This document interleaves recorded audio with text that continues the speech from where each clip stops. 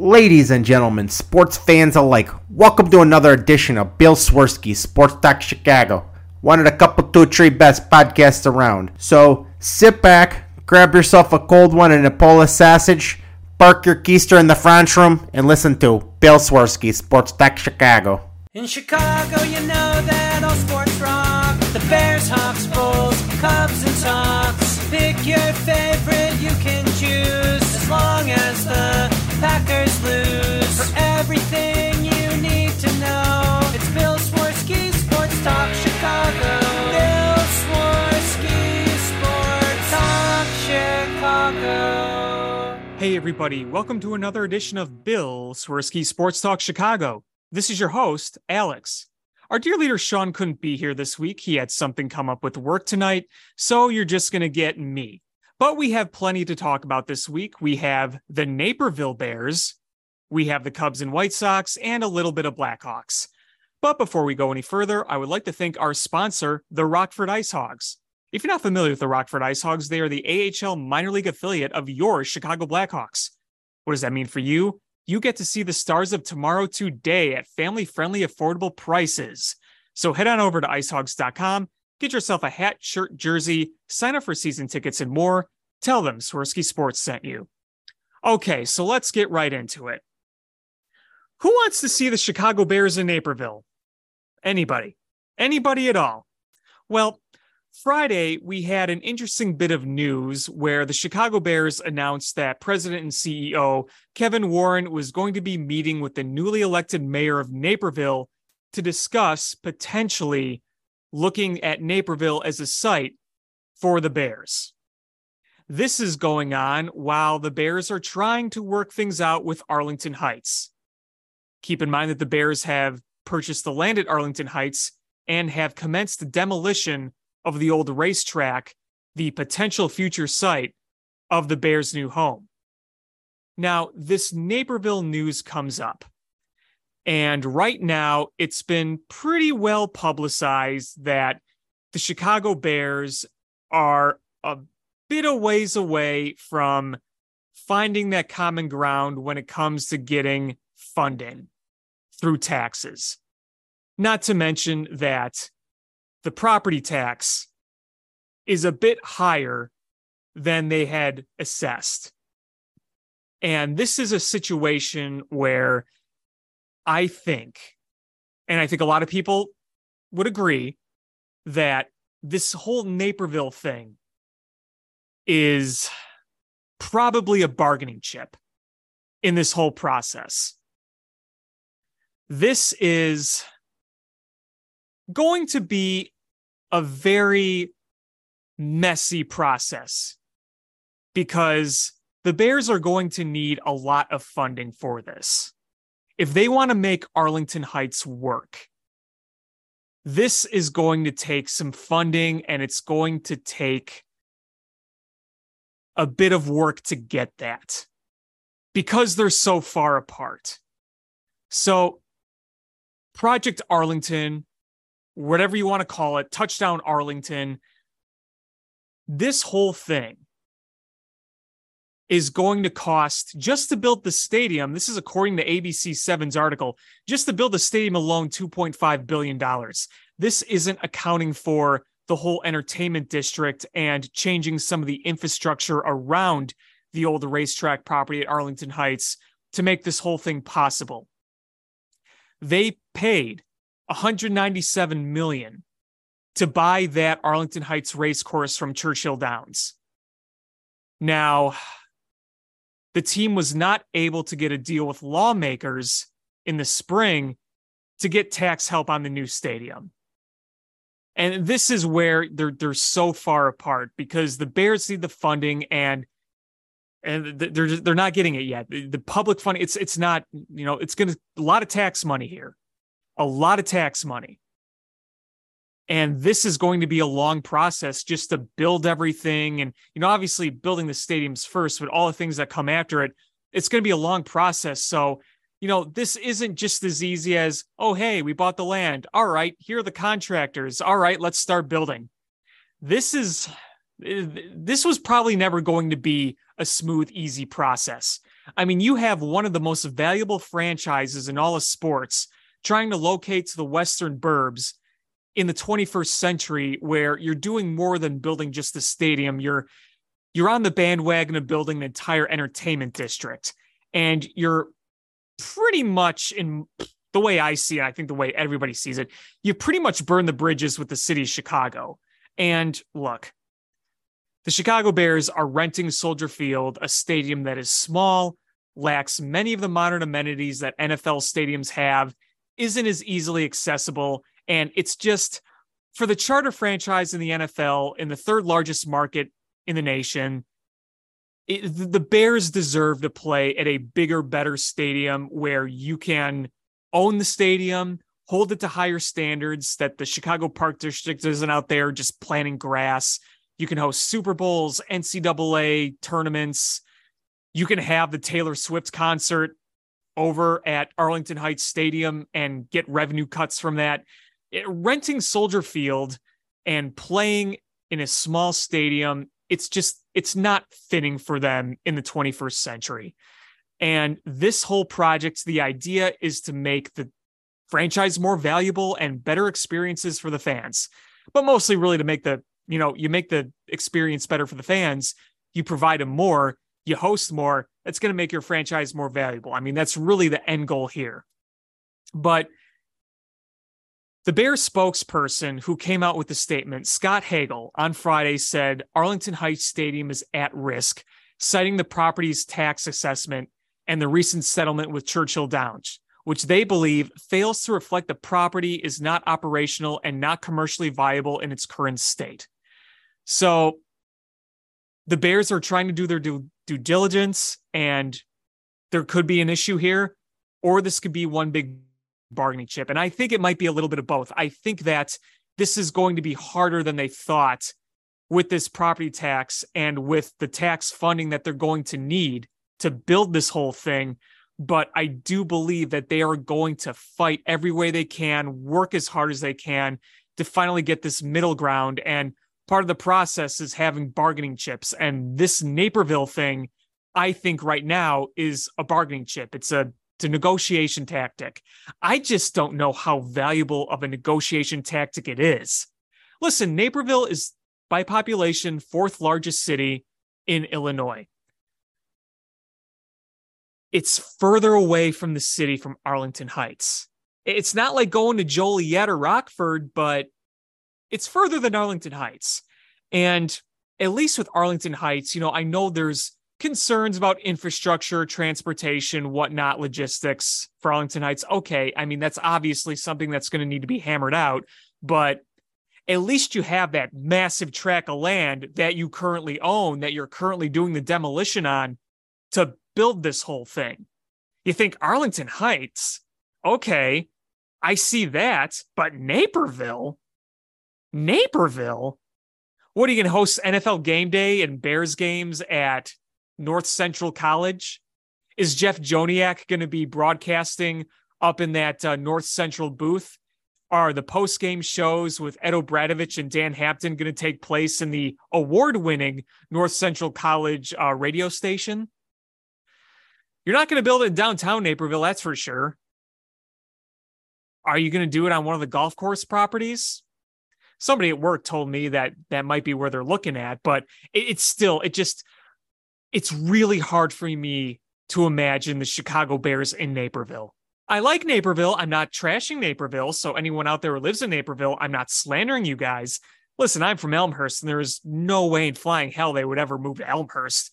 But I'm just saying, like, this isn't some rinky-dink town, but it's you think Arlington Heights, Naperville, you see more logic with Arlington Heights. It is closer to the city. You have the tract of land. It's closer to the airport. So I don't really know how valuable this bargaining chip is. And the other thing, too, that's very interesting. Before I get to that, I do want to read the statement. You've probably heard it, but I'll reread the statement from the Chicago Bears. Quote, "We will continue the ongoing demolition activity and work towards a path forward in Arlington Heights, but it is no longer our singular focus. It is our responsibility to listen to other municipalities in Chicagoland about potential locations that can deliver on this transformational opportunity for our fans, our club, and the state of Illinois. This whole Arlington Heights project is being called like one of the biggest projects in Illinois history.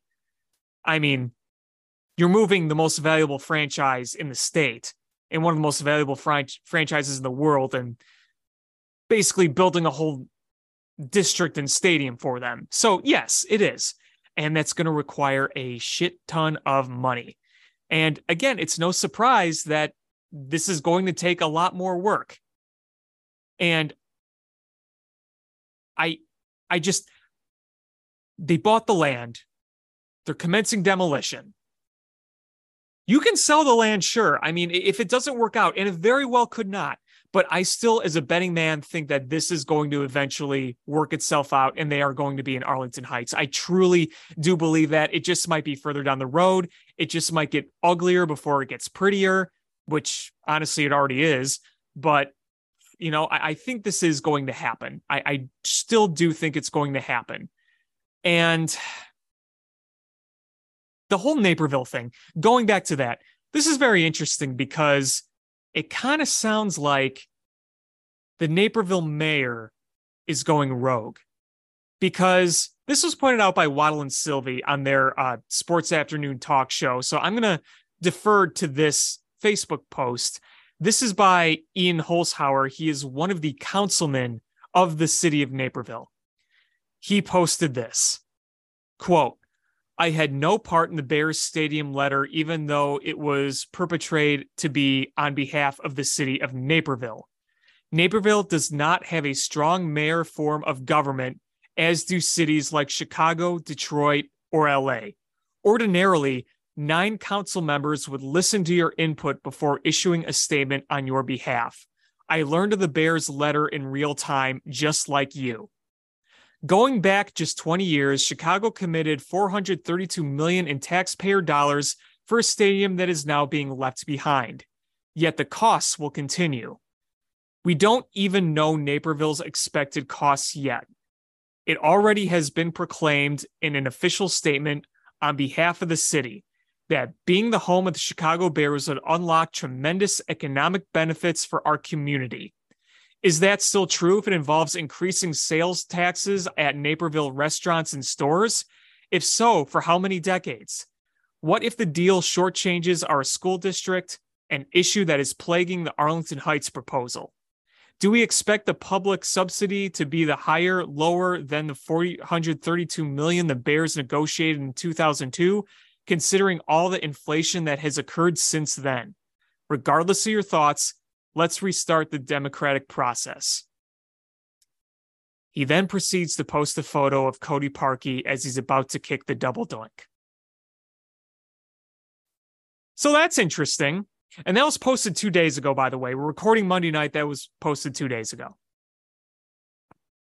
So I don't really know how valuable of a bargaining chip this really is. But I do think it is intended to be a bargaining chip. They say the words "at risk." They're not giving up on this Arlington Heights by any means. They're doing the demolition. They're working at it. So this is going to be an interesting saga. Are other organizations from other cities, or cities really themselves, organizations wouldn't do it, but the cities themselves, would other suburbs say, hey, let's get in on this too. Maybe we can propose something. I don't know. I don't know, but I'm just curious to see how this is all going to work out, because the Bears, the state, the tax assessment, and where they're going to get the public funding, it is all just so far apart right now. And, people worry, you do your due diligence and you're suddenly concerned. And I do think there is some legitimate concern here. I don't think they're just blowing smoke up your ass when they're saying that they're concerned. But I think that this is part of the bargaining chip process of this whole thing. I'm not an expert on this kind of thing, so I can't really say much more, but all I can say is let's just wait and see, because I don't think that this is going to just fall through with the snap of a finger, even though this news was pretty sudden, pretty jarring. But I'm going to read it as a bargaining chip while they work out some kinks that are still pretty big kinks. That's really what I have to say about that. Anyway, moving on. So we discussed the Bears, Arlington Heights, Naperville. The Bears themselves, we're in the off season. There's OTAs and whatnot. And we're still hoping that the Bears could add a little bit of pass rush this off season. And I think that is right now my biggest concern for the team. Obviously, you have a quarterback that's still trying to prove himself, and the line's improved. But frankly, I'm still a little worried about that, especially if guys get hurt. But you need to get to the quarterback. You just do. To win in the NFL, you need to put pressure on the quarterback. You need to stop the run, because I think our secondary is pretty good. And you know what? The more pressure you get on the quarterback, the better your secondary is going to play. And our linebacking core is probably the most improved aspect of this team since last year. But we'll see what Ryan Poles can do, because I don't know what he's going to do. He has to add more pass rush. I don't think there's any question that you have to add more pass rush if you want to succeed next year. And listen, I think the Bears, I don't know how good they're going to be next year, but I think the goal is going to be compete. Last year, you tore it down to the studs, you tanked. You're not going to do that for multiple years. You might not be in your prime window to win a Super Bowl next year, but you have to go into next year with the idea of winning games. You have a pretty favorable schedule. The NFC itself is pretty top heavy. Obviously, the Eagles are far and away number one. Number two, I think you'd put San Francisco. Number three, Dallas. Number four, everything past that. You don't have Aaron Rodgers in Green Bay anymore. How good are the Packers going to be? Do we think the Vikings are going to repeat last year? They might not have Dalvin Cook. A little about them. Is this going to be the Lions' year? That's the team I'm worried about the most.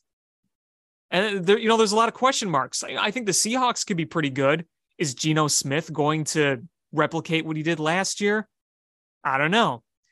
How are the Giants going to do in year two? Still with Daniel Jones under center. I still think they'll be competitive and, be in the playoff mix. I think they got a really good coach, a really, really good coach in Brian Daboll out there in New York. But I think you're limited with a guy like Daniel Jones at quarterback. He's a guy that can, with the right system and the right players and the right coaching, obviously could take you to the playoffs. You saw it last year and they won a playoff game, but I think with Daniel Jones at quarterback, he can only go so far. And then you look at other teams around that. I don't think the Commanders, I don't think they're going to be that good. Tampa Bay without Tom Brady, I don't think they're going to be very good. I think the Saints will be competitive, but I don't think they'll be a Super Bowl team. I don't think the Falcons are going to be that great. I think the Cardinals are going to be, down in the dumps next year. The NFC, it clearly runs through Philadelphia right now. And like I said, the Lions scare the hell out of me. But, what if something happens there? What if, the system they have, what if there's some sort of regression in terms of teams figuring out their scheme? What if, they have key injuries and, if they have key injuries, you're not able to execute. Listen, Jared Goff, I think in the system he's in is perfectly fine quarterback, but he's not going to win you games on, he's not Joe Burrow. He's not Pat Mahomes. He's not Aaron Rodgers. He's not that type of guy. But if you give him the time to throw, the right system, the guy's schemed open, he'll be able to read and get those guys the ball. It's just, but as Sean says, you put pressure on him and he tends to crack. So I think I'm picking the Lions to win the NFC North. I think they're going to be good potentially, but it is the NFL and things, one thing goes wrong, two things go wrong. And, the Lions, they had a 9-8 year last year, up and coming team, but year two, this is going to be really their time to prove it if they're real or not. And then the rest of the questions, the division. I think the Vikings are going to come down a little bit. I think the Packers are a big mystery. I don't know how good Jordan Love is. All I'm saying is the Bears are not in the AFC, where you have all these powerhouse teams, or you play in a division that has the Bills, the Dolphins, the Patriots, the Jets with Aaron Rodgers now. I mean, you're not in that situation. You're in a situation where you can win games and you can make a push. I truly don't know what this team is going to look like next year. I mean, they could disappoint. They could be really good, but there's an opportunity for you because you play in a conference that has a lot of weak links.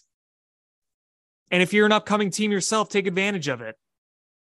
Your offense should be better if that offensive line holds up and Justin Fields does take the next step, because he took some steps last year, but he's still got a lot to work on. He's still got a lot to prove. You protect him. He plays better. You can't use wide receiver as an excuse next year. You got DJ Moore. You got a whole year of Chase Claypool. And if Mooney stays healthy, you got to take a step forward with that. And then, the defense, I know if they can't get much pressure, it'll hurt you, but if you can stop the run more efficiently and have a good secondary, you can win more games than you did last year. It's just how many more games can they win? How's Justin Fields going to take that next step? A lot of questions being asked, but we're going to go in the offseason, continue, and with training camp is going to be here before you know it, and we're going to be watching preseason before you know it. So we just keep counting down the days. So let's switch gears a little bit.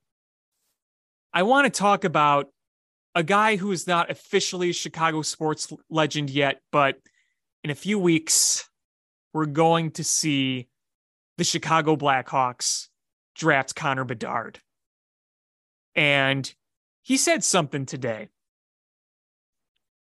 on TNT pregame show for the Stanley Cup Finals, as the Stanley Cup Finals between Florida and Vegas are going on, if you really give a shit. Which, hey, you know what?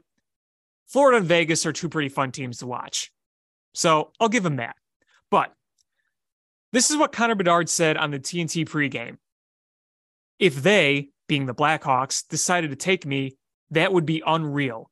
With the history and the other sports and the culture there and their love of sports, I'd be incredibly honored.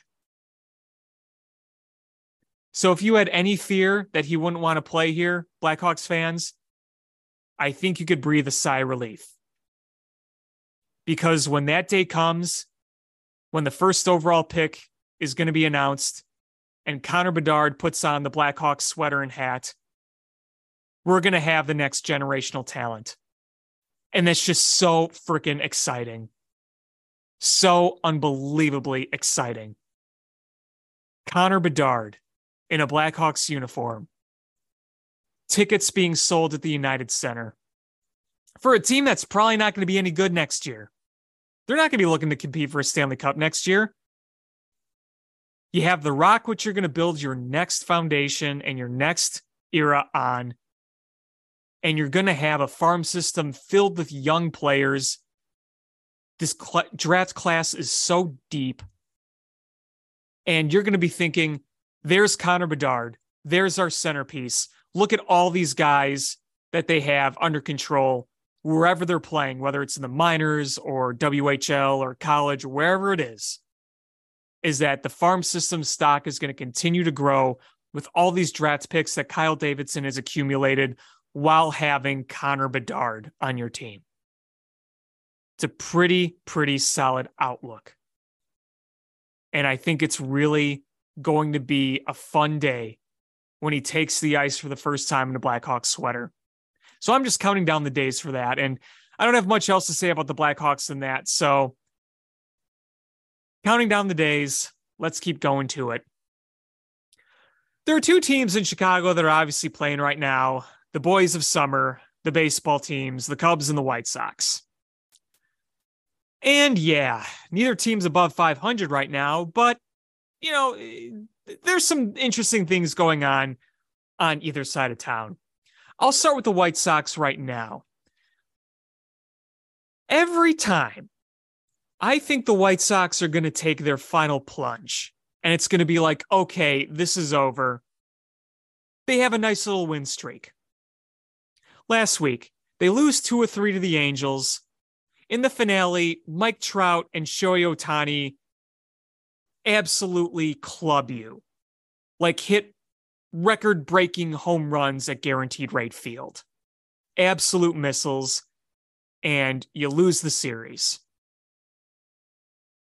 And you're like, okay, we're 7.5 back now. The Twins have won some games. This kind of feels like it's it. But wait. They play the Detroit Tigers next. Team that's pretty banged up. And the White Sox take care of business and sweep them. They didn't necessarily score a lot of runs, but they sure as hell pitched good. Michael Kopech continues to pitch really well. You had a really, really solid performance from their bullpen throughout this whole series, and you got the timely hits, including a Jake Burger walk-off grand slam, who Jake Burger has been your number one power producer, especially at home. Jake Burger has been awesome at home in terms of offense. And he gives you an exciting walk-off grand slam to cap off a sweep. And here you are, 5.5 back. And you're still not out of it. And this cycle just continues. Just when you think they're done, they win a few and get back into it. And then how many times have we seen they get back into it and then they kind of fall again? Well, here's the thing. You got to pick a lane. You either got to be in it, like actually in it, within arm's reach or in first place, or just bottom out. Because just lying in no man's land does you no good. You need to make your decisions come trade deadline easier. Do you try to buy because you think you're in it or you're in first place? Or are you well out of it and you need to start selling off? These are the decisions that Rick Hahn is evaluating every single day. And the White Sox are going to have a pretty challenging stretch coming up. You're going to go and play the Yankees in New York. Then you're going to come home and play the Marlins. And the Marlins have been, better than I think people give credit for. And then you're going to face a number of good teams, including the Dodgers. So it's a stretch of tough opponents. But this is pretty much your time to shine. If you are the team that you thought you were going to be, a playoff contender, you have to beat the good teams. Now's your time to do it. Go out there and beat the Yankees. Go out there and beat the Dodgers. Go out there and show that you belong in this race. Pedro Grifol, this is your team now. Show us what you're really made of. Motivate that team. Get them ready every day and focused. Get the production from your guys. Because right now, and knock on wood, do not want to jinx anything. Absolute knock on wood. You're mostly healthy right now. You have Eloy back. He's been hitting pretty well. Your starting rotation right now, you have Clevenger back, and not a big fan of Clevenger, obviously, but he is back in the rotation. And, he did pitch pretty well against the Tigers. I believe it was 5 shutout innings. And listen, you got to stay healthy. You got to go out there and get the most from your guys. You need Tim Anderson to play like Tim Anderson. You need Eloy and Robert mashing. You need Makata mashing. You need Yasmani Grandal to hit. You need your starting pitchers to pitch. You need your bullpen to close games out. This is your time to shine. And that division sucks. No one's running away with it, and I don't think anybody's going to get exponentially better. The Guardians might, get a little better because they got Tristan McKenzie back, one of their star pitchers, and in his debut back this season, he absolutely mowed down the Twins. But I don't see them going on the type of run they went on last year. I don't think they have enough firepower to do that. And the Twins, The Twins, you look at some of their numbers and you're like, how is this team not further ahead? But they're not. So actually take advantage of that. On paper, you still are one of the more talented teams in that division. No disrespect to the Tigers. They had a good month, but they're banged up right now, and I think probably going to fall down to earth a little bit. Obviously, they have some bright spots in Detroit, but unfortunately, one of their biggest bright spots in Riley Green is now hurt, as is pretty much their entire starting rotation. So with all the injuries they have, it's probably going to come back down to earth, where the teams ahead of you are going to be the Guardians, who you've handled, and the Twins. And I don't see any of those teams just going and running away with it, at least not right now. Things could change in a month, for better or for worse. But I know it's annoying to constantly hear, but they're still not out of it. And the thing is that this is supposed to be your window. So if you're not out of it, then you better try to go for it. But if you're clearly not going to be in it, then you need to make some tough decisions. You just can't sit in no man's land. It's not going to do you any good. You don't want to do what you did last year and basically just run it back. You're going to have to make some decisions, whether it's buy or sell. Because if you're going to buy, if the White Sox get back in it or even take over first place, you're going to need some reinforcements. So you're going to have to evaluate how you're going to buy that. And if you're not, and you're thinking about the future, you're going to have some decisions to make. This next month, I think, is going to tell a lot. You just don't want them in a month to continue to be between 5 and 6 back. It's go time. And there's one more thing about the White Sox that's very important. Liam Hendriks made his triumphant return from fighting cancer. His first game against the Angels. He came out to a roaring ovation, fans chanting his name, him holding back tears, his family going crazy. It was a beautiful moment for sports and humanity. A guy who plays with so much emotion, who is liked by so many people around him, to fight off a horrific disease and come back in such awesome fashion. You gotta love it. And no matter what the performance is, the human element triumphs all. It doesn't matter if he comes in, strikes out the side, or gives up 10 runs. The fact that he got healthy and got out there, that is a win, no matter what. And it was amazing to see him come out to such a roaring ovation in front of the home fans. And then on National Cancer Survivors Day, guess what? He pitches a scoreless inning, and the White Sox go on to win. That's pretty cool, isn't it? That's got to be really emotional for him. So a big props to Liam Hendriks. God bless you, Liam Hendriks. The whole world is rooting for you. We love you all the way. You have our support from this show and our listeners. And, keep going out there and doing what you're doing, and keep aspiring people all around to keep fighting the good fight, and just giving us such a good feel-good story, because cancer affects everybody. And every day we wish there was just some way to just have a cure for it. We just do. So while we continue to fight to find that cure, keep up with what you're doing, Mr. Liam Hendriks, because it is a really, really great story. Hats off to you. Now we're going to switch over to the Cubs. So, man, I mean, it's a roller coaster of emotions on the north side. After getting swept by the Reds in just brutal fashion, out against the Tampa Bay Rays, the best team in baseball, Marcus Stroman is a stud. He is one of the best pitchers in baseball right now. He goes out and throws a complete game shutout one-hitter against the Tampa Bay Rays, the team that is statistically best in like every single category. He just mowed them down. The only hit he gave up was a little bloop. And then he got out of that inning on a double play. Locked in. You didn't doubt him at any point. He was just pumping over strikes and getting ground balls and executing the right pitches. He looked phenomenal. And then the next game, you have Kyle Hendricks come out and, as I said it on Twitter, pitch like a game manager in the NFL, like a quarterback being a game managing quarterback.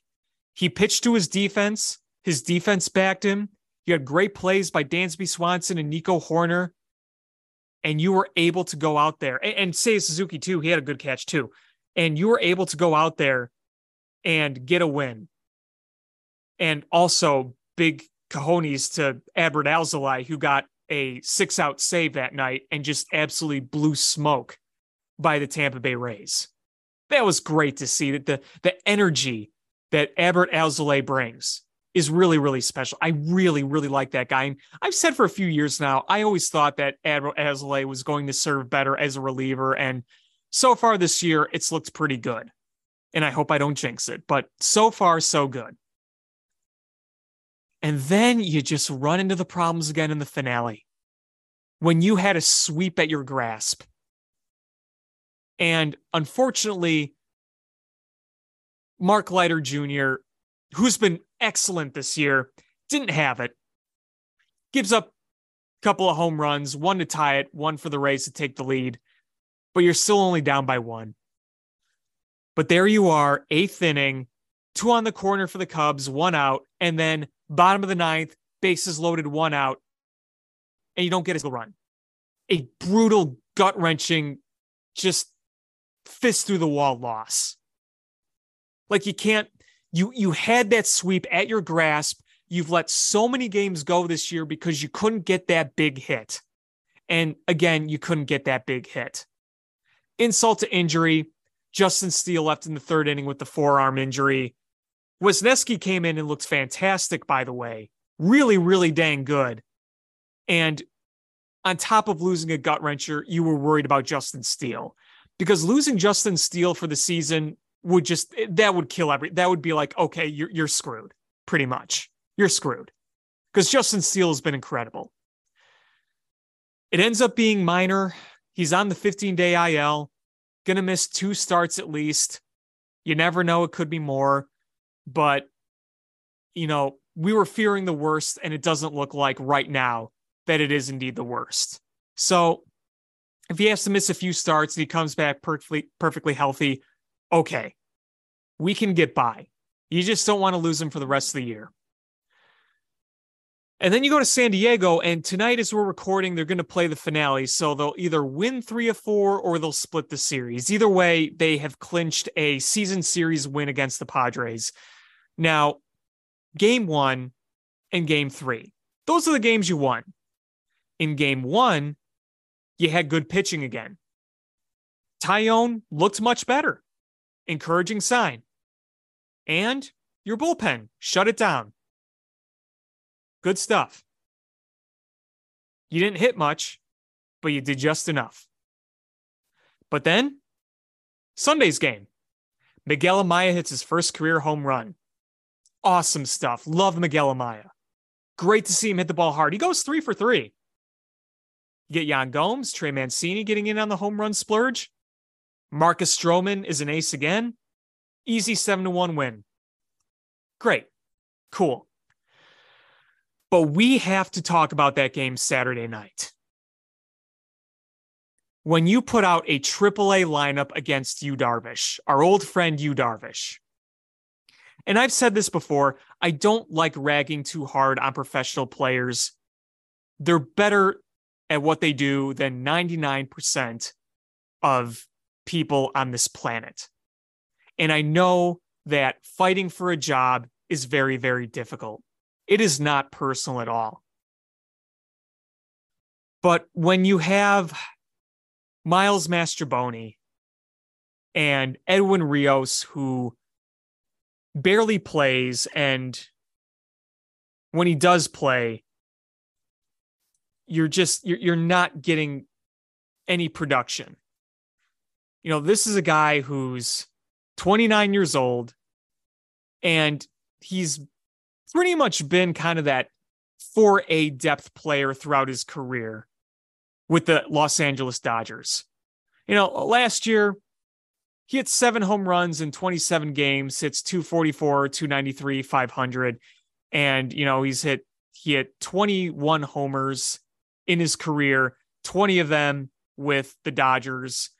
And it's like, okay, he's kind of that tweener guy. He's got a little bit of pop, but he's 2 for 28. He's batting .071, a homer and 2 RBIs. He's barely playing, and you're not getting any offensive production from Edwin Rios. And you had Miles Mastrobuoni leading off too. And then as the catcher, Tucker Barnhart has really, really struggled. And he struggled in Detroit. And listen, Tucker Barnhart was never here to be an offensive guy. When he was in his prime over in Cincinnati, he was a Gold Glove defender, veteran catcher first. Okay, fine. But you've seen him struggle a little bit at some of the stuff he was supposed to be good at.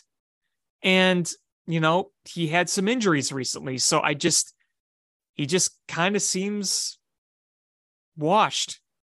I mean, you're getting nothing from the bat. And he was never a good hitter, never known for hitting like many of those types of catchers. But I mean, you're getting nothing from that spot. It's an automatic out. And if you're not going to be exceptional at catching, then it kind of feels like you're just, what's the point? You got to play Miguel Amaya. Him and Gomes should be the catchers. And if you really want to do the third catcher thing, I guess, but right now, you're just not getting anything out of Tucker Barnhart. And it feels like his best days are behind him. Just like with Eric Hosmer, who you've already DFA'd. And the Cubs had no chance Saturday. No chance. I mean, beating Yu Darvish is always difficult, but with the lineup they put out there, for the sake of being lefty-righty matchup, if your lefties can't hit, that's not going to do you much good. It's just not going to do you much good. And, the next day, Miguel Amaya is the DH. He goes 3 for 3. Yan Gomes is playing. He hits a home run and obviously continues to do well behind the plate with his pitching staff.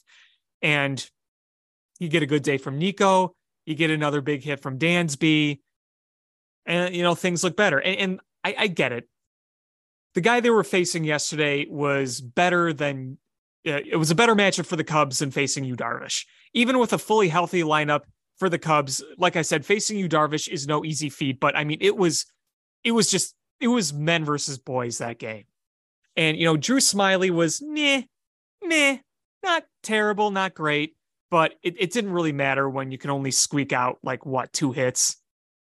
Doesn't really do you much. So my whole point here is the Chicago Cubs shouldn't be in a position at this point to continue with the washed up 4A stuff at the frequency that they do. I understand Cody Bellinger's hurt, and give Mike Tauchman credit. He's played pretty dang well for coming up from AAA. I'll give him that, but you got too many holes in a lineup that you could have gotten more productive talent in there. And you didn't. You relied a lot on bargain basement shopping. And I'm not saying the Cubs are cheap, but you got to be more willing to take some more risks and spend a bit more on some of those positions. There were plenty of bats out there this offseason that you could have brought in, even a veteran catcher that had more offensive production than Tucker Barnhart at this point of his career. Or bring in another DH. JD Martinez, Michael Conforto were available. You had Justin Turner available. There were bats out there, and you've opted much for, these types of 4A guys and guys who just aren't hitting anymore. They're past their primes, like Eric Hosmer. We just seen too much of that. You want to do it last year when you're still in transition, fine. But if you're going to claim that you're going to compete, it's hard to compete when you have this many holes in a lineup, this many automatic outs. I think that they optimize the lineup better the next day. And then hopefully that's kind of more what it's like going forward when you have Amaya in there and Yan Gomes in there. I'm not saying they're going to be tearing the cover off the ball all the time, but it's more productive than other choices. And look, Nick Madrigal right now is killing it in AAA. And I know Nick Madrigal has his limits, but if you were to choose between Mastrobuoni and Madrigal, Mastrobuoni, I think, has a better eye at the plate, but doesn't hit the ball. At least Madrigal can make contact. He's not going to put together a walk like Mastrobuoni can, but prime example in that Rays loss, ball 4 ties it and you swing through ball 4, or you need to just put the ball in play. Madrigal would have at least put the ball in play. Could have been an easy double play, or it could have squeaked through. I don't know, but Mastrobuoni was overpowered and struck out. And it's just, you don't want big moments in a season that you claim you're supposed to be competitive in, even if you're not a World Series contender, which they're not, they never were, but you want more productive guys in there in those situations. And that's just been incredibly frustrating. But hopefully we can continue to build on some of the goods that we've seen. The starting pitching overall looking really good. You're seeing Dansby Swanson continue to perform. Ian Happ is in a pretty bad slump, so let's hope he works his way out of that. Love to see Miguel Amaya continue to see what he can do. The other thing is, let's be quite blunt. Matt Mervis is struggling pretty badly right now. It just looks really, really overmatched, but I don't know what good you do just sending him back to AAA. We know he can hit AAA pitching. I think eventually you can, but at this point, you almost feel like you need to kind of let him get right up here. And if you're really not seeing anything, then I think, okay, then you send him down. I don't know exactly when that threshold would be, but I do think there has to come a time where you got to say, you got to make adjustments up here, or we might have to send you down. I don't want to send him down just yet, because I just don't know if it'll do you any good. But just to be blunt, it hasn't been pretty. It has not been pretty. And you knew there was going to be learning curves and growing pains. And hopefully this is just part of a process that turns into something better, because the production at first base since Anthony Rizzo left has been less than desired, much, much less than desired. But we'll see how things go as we go forward. And honestly, with that, since it's just me, this is going to be a shorter show. I think that is actually going to do it for Bill Swirsky Sports Talk Chicago this week. I want to thank you all for listening. Please hit subscribe, whether it's iTunes, Stitcher, or YouTube. Follow us on Twitter at Swirsky Sports. You can follow me at ShyFanPat2. And be sure to check out our website, SwirskySports.com, Facebook Swirsky Sports. Until next week, when hopefully Sean is back, I'm Alex. Have a great week. We'll talk to you next time. Cubs win! What a lucky break!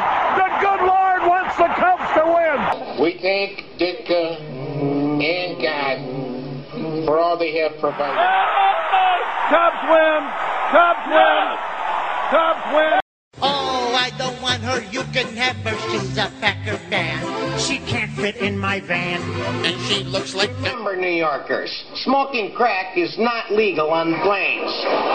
Bears 31 to -7. The Bears. Oh, when the Bears go bearing down, I wanna